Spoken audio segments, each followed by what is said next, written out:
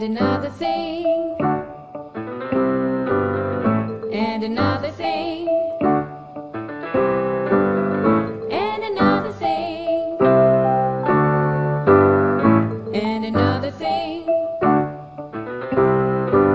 Welcome to another episode of And Another Thing, the podcast that continues to set the bar in the world of podcasts.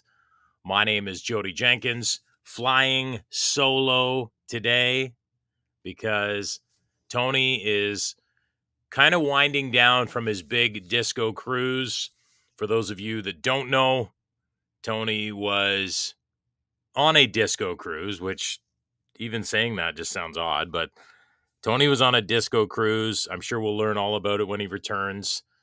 Let me be clear. He is back, but he's in no position to do the show. We wanted to give him just a couple more days off as he is kind of decompressing.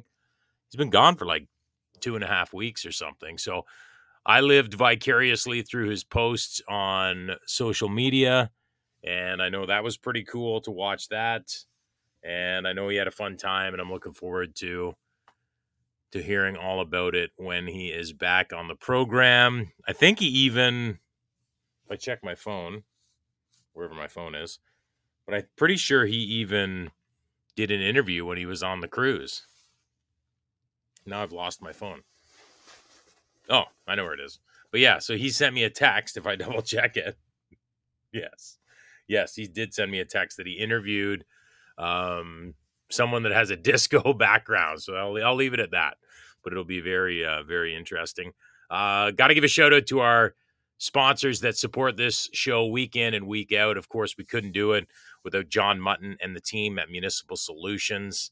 You absolutely got to check them out, municipalsolutions.ca. They do some amazing work, been doing some amazing projects. I can't say enough good things. I know Tony usually expands a little bit more on what they do, but Tony's not here. But again, municipalsolutions.ca. And I should say this too, because John's been sending me some stuff. He's working on this very cool Yankees memorabilia room, or I might be screwing this up, but at his place there. And like, he's a huge Yankees fan, and the stuff he has is unbelievable. So really cool to see that. And I know he's enjoying it. And we got to actually, you know what? We're going to get him on the show to talk about this Yankees memorabilia, because that's a memorabilia period in sports specifically is like huge.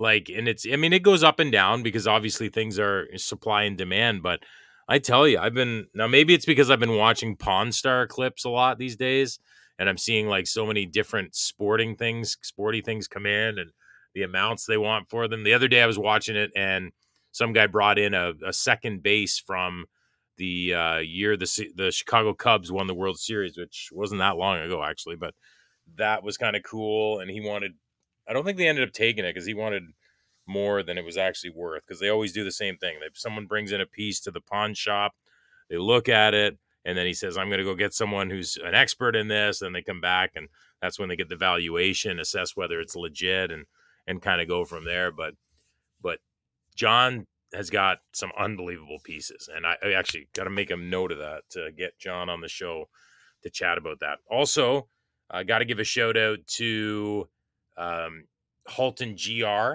They are an unbelievable group as well, doing a bunch of great work in that government relations portfolio. Stephen Sparling and the crew, you got to check them out at haltongr.com. And they will absolutely work to advance your project and get things done. So once again, haltongr.com. And of course, Tony would be upset if I didn't mention Hunters Bay Radio at 88.7 up in the beautiful Muskokas, where you can catch our show on terrestrial radio, as Tony likes using that word. And that's on Saturdays at 8:30, where you can catch that. Sorry, I was just looking something up here. Wanted to make sure I was on the right page. You know, one of the things I wanted to chat about today, quickly, because this won't be a long show. I mean, I could go on for a long time, but I'm not going to do that. I'll save you some of the pain. Oh, I know what I wanted to do too. Is I ran into a good friend of the show the other day, Mike Stiff, who's a great supporter of the program, and he was he was telling me about another good friend of our show. Of course, we're talking about Marc Garretson, the Liberal MP for Kingston and the Islands, and the Liberal leader Justin Trudeau was in Kingston the other day. Marc Garretson was there, but strangely enough, that I've seen, no pictures of Justin and Marc in the same frame. So I don't know. Should we read anything into that? Does it mean anything? But anyway, Mike Stiff we were chatting about the leader's visit to Kingston, and I know Michael had some great comments. Mike has a great name for Marc Garretson. It's not a rude name. It's actually a name from a popular TV show, and we'll leave it at that. And we can expand on that. Actually, well, you know what it is. So, let's see if you can figure this out, and you can tweet at us. You can send us a note on Instagram if you think you know the answer. But one of our supporters or friends of the show, Mike Stiff, believes that Marc Garretson reminds him of a character on Yellowstone. So, which character do you think that is? So, I personally don't. I haven't watched all of Yellowstone. I've watched, to be completely honest, I haven't even finished the first episode. But I know a lot of people have said enough things about it. And now with the prequels and the sequels and the whatever, that I have a lot of watching to do. But yeah, so it's definitely something on my playlist that I have to watch. I did finish up watching season 11 of The Walking Dead, though. So I was excited about that. I thought it was a great season, and whatever. One thing I did want to address right off the top is, believe it or not, we get the odd letter. Like, people actually write us letters. I'm not even joking. Usually they're not. People that write the letters are typically supportive. People that write the emails, typically not. So, anyway, we did get a letter, just basically saying, "Dear Jodie and Tony, I want to start with two little words. Thank you." And it was just thanking us for our continued work on, well, they said furthering the conservative cause. Because, I mean, let's be honest. I mean, this show does have a conservative bent to it. That's not to say that we have only conservatives on the program, because we don't. We have people from all over different parties and from the political spectrum. And quite frankly, I enjoy that. In fact, I'll go back to Marc Garretson. I've invited him on the show, and I know Marc. I know Marc well from days before we were both involved in politics, and I don't think he'll ever come on the show. Maybe when he's done running or being in office, he might, but he's more than welcome to come on, and I'd love to have him on. And we would have fun. I'm all about having fun, some gentle needling, and then, asking some serious questions. But one of the stories I did want to chat about, and I wanted to know how you felt about this, or your thoughts, maybe some food for thought, is there was a story that came out of the Toronto District School Board, I believe, regarding some students that were here. Let me bring this up so I don't screw this up. But some students that were placed in a small room by some teachers, and some groups were up in arms. I'm going to try and find this story so I don't screw this up. But it was a story that, yeah, that's what I saw last night. So last night there was an article that came out where the Ontario Principals Council defends staff at Toronto Middle School accused of racism. So if you are familiar with this story, there were two parents of black students at John Fisher Public School, which alleged that their children were detained in small isolation rooms in separate occasions, in a small isolation room. Then in a statement issued on Wednesday, the council said it is confident that evidence will show a black student at the center of the initial Toronto District School Board investigation was never placed or locked in a small room as his mother alleged. And the statement went on to say, we have become increasingly concerned about deliberately false narratives aimed at destroying the reputations and lives of dedicated educators. And we are confident that once incident is thoroughly investigated, the evidence will show that this never happened. So my whole point on this is, first of all, this was a story that came out a couple days, obviously, before the Ontario Principals Council made their statement.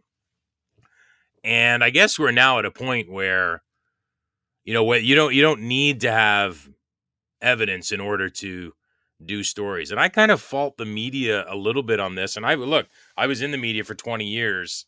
I was on air. I worked in a newsroom. I was in management. I was in promotions. I've done pretty much everything. Heck, I was a music director at one point, believe it or not, for a rock station. But I've pretty much done everything that you can do, except for IT. I've never done IT at a radio station. But other than that, I've pretty much done everything that you can do at a radio station. And so I say that to say that I'm all about, and I get why there's a race to break stories. There's a race to be first. There's a race to get the click. There's a race to have the tweet before anyone else.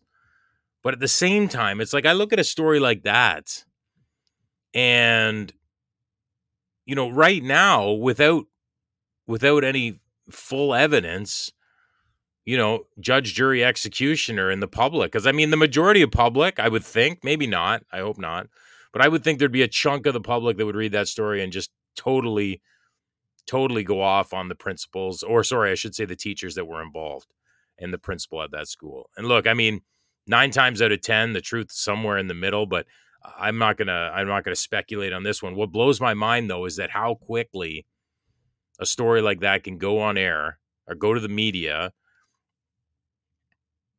It appears that I don't know how much vetting was done on the validity of these claims, but there you go. Like, I mean, and I don't know. And I mean, if somebody from Global News wants to come on and say that, no, Jodie, we had credible evidence and we vetted this fully and whatever, then sure. But I mean, it seems to me that, I don't know, it just seems that people rush to things way too much, way too fast. And we're in a strange time. There's no question in this world. The pendulum has swung pretty far on certain things in social settings. And look, I mean, if those kids were placed in an isolation room and it was locked, then obviously there needs to be repercussions and consequences. But we'll see what comes out of this. Again, I'm not privy to all the sides of this. I just think it's interesting how, the article came out very, very, this is, this happened, right? Like everything in the article was, this has happened. And then 2 days later, you have the Ontario Principals Council saying that, no, this isn't accurate. We're confident that once this investigation is done, people will see the evidence and realize that wasn't the case. So then I guess the question is, like, how did it get as far as it did? And maybe some of you are just saying, well, Jodie, welcome to 2023. That's how things work now. So I don't know. I just thought that was an interesting story, and we'll see where things go from there. The other story I wanted to touch on quickly was Marc Garneau, obviously an MP. He's in 07 or 08, maybe even earlier than that. Was it 05 he was elected in? Yeah. Yeah, I guess it was 14 years. So I guess it was like 05, 06. Anyway, he is stepping down. He's done, a former astronaut. I mean, you can't say anything negative about him. I mean, I think he's done his job with dignity and grace and integrity for the most part. So I wouldn't question him there. I do wonder. I'm always, I'm probably over speculating, but I always wonder, like, when you start to see, prominent members of different parties, not just liberals, I'm saying across the board, I'm always wondering when they start to step down, is it because they are tired and they're done, which I'm sure that plays a role. Don't get me wrong. Or is it because they see the writing on the wall for what could be coming down the pipe? Now, only they would know that. And clearly, clearly Marc Garneau wasn't going to come out and say, if this was the case, but he wasn't going to come out and say, look, the reason I'm stepping down is because I have zero confidence in winning the next election, right? So they're not going to do that. But at the end of the day, I'm always interested to know when you start to see people stepping down, what does that mean? So it'll be interesting to see where this goes. And will there be more? Will there be more Liberal MPs stepping down in the weeks and months to come as we march toward an election at some point? And how long will the NDP continue to support the Liberals and keep them going? So lots to think about. I'm going to wrap it up with that. I do appreciate your time. Tony will be back next week. We'll have a brand new show. We'll be talking disco. We'll be talking politics. We'll be talking everything. So make sure you join us. Don't forget, municipalsolutions.ca. We thank them for their continued sponsorship. We couldn't do the show each week without them. Also, Halton GR. Get some government relations going on there. You can find them at haltongr.com. Stephen Sparling and the crew. And finally, don't forget to catch us on Hunters Bay Radio 88.7. That's terrestrial radio, Saturday mornings at 8:30. Enjoy the rest of your week. We will talk soon.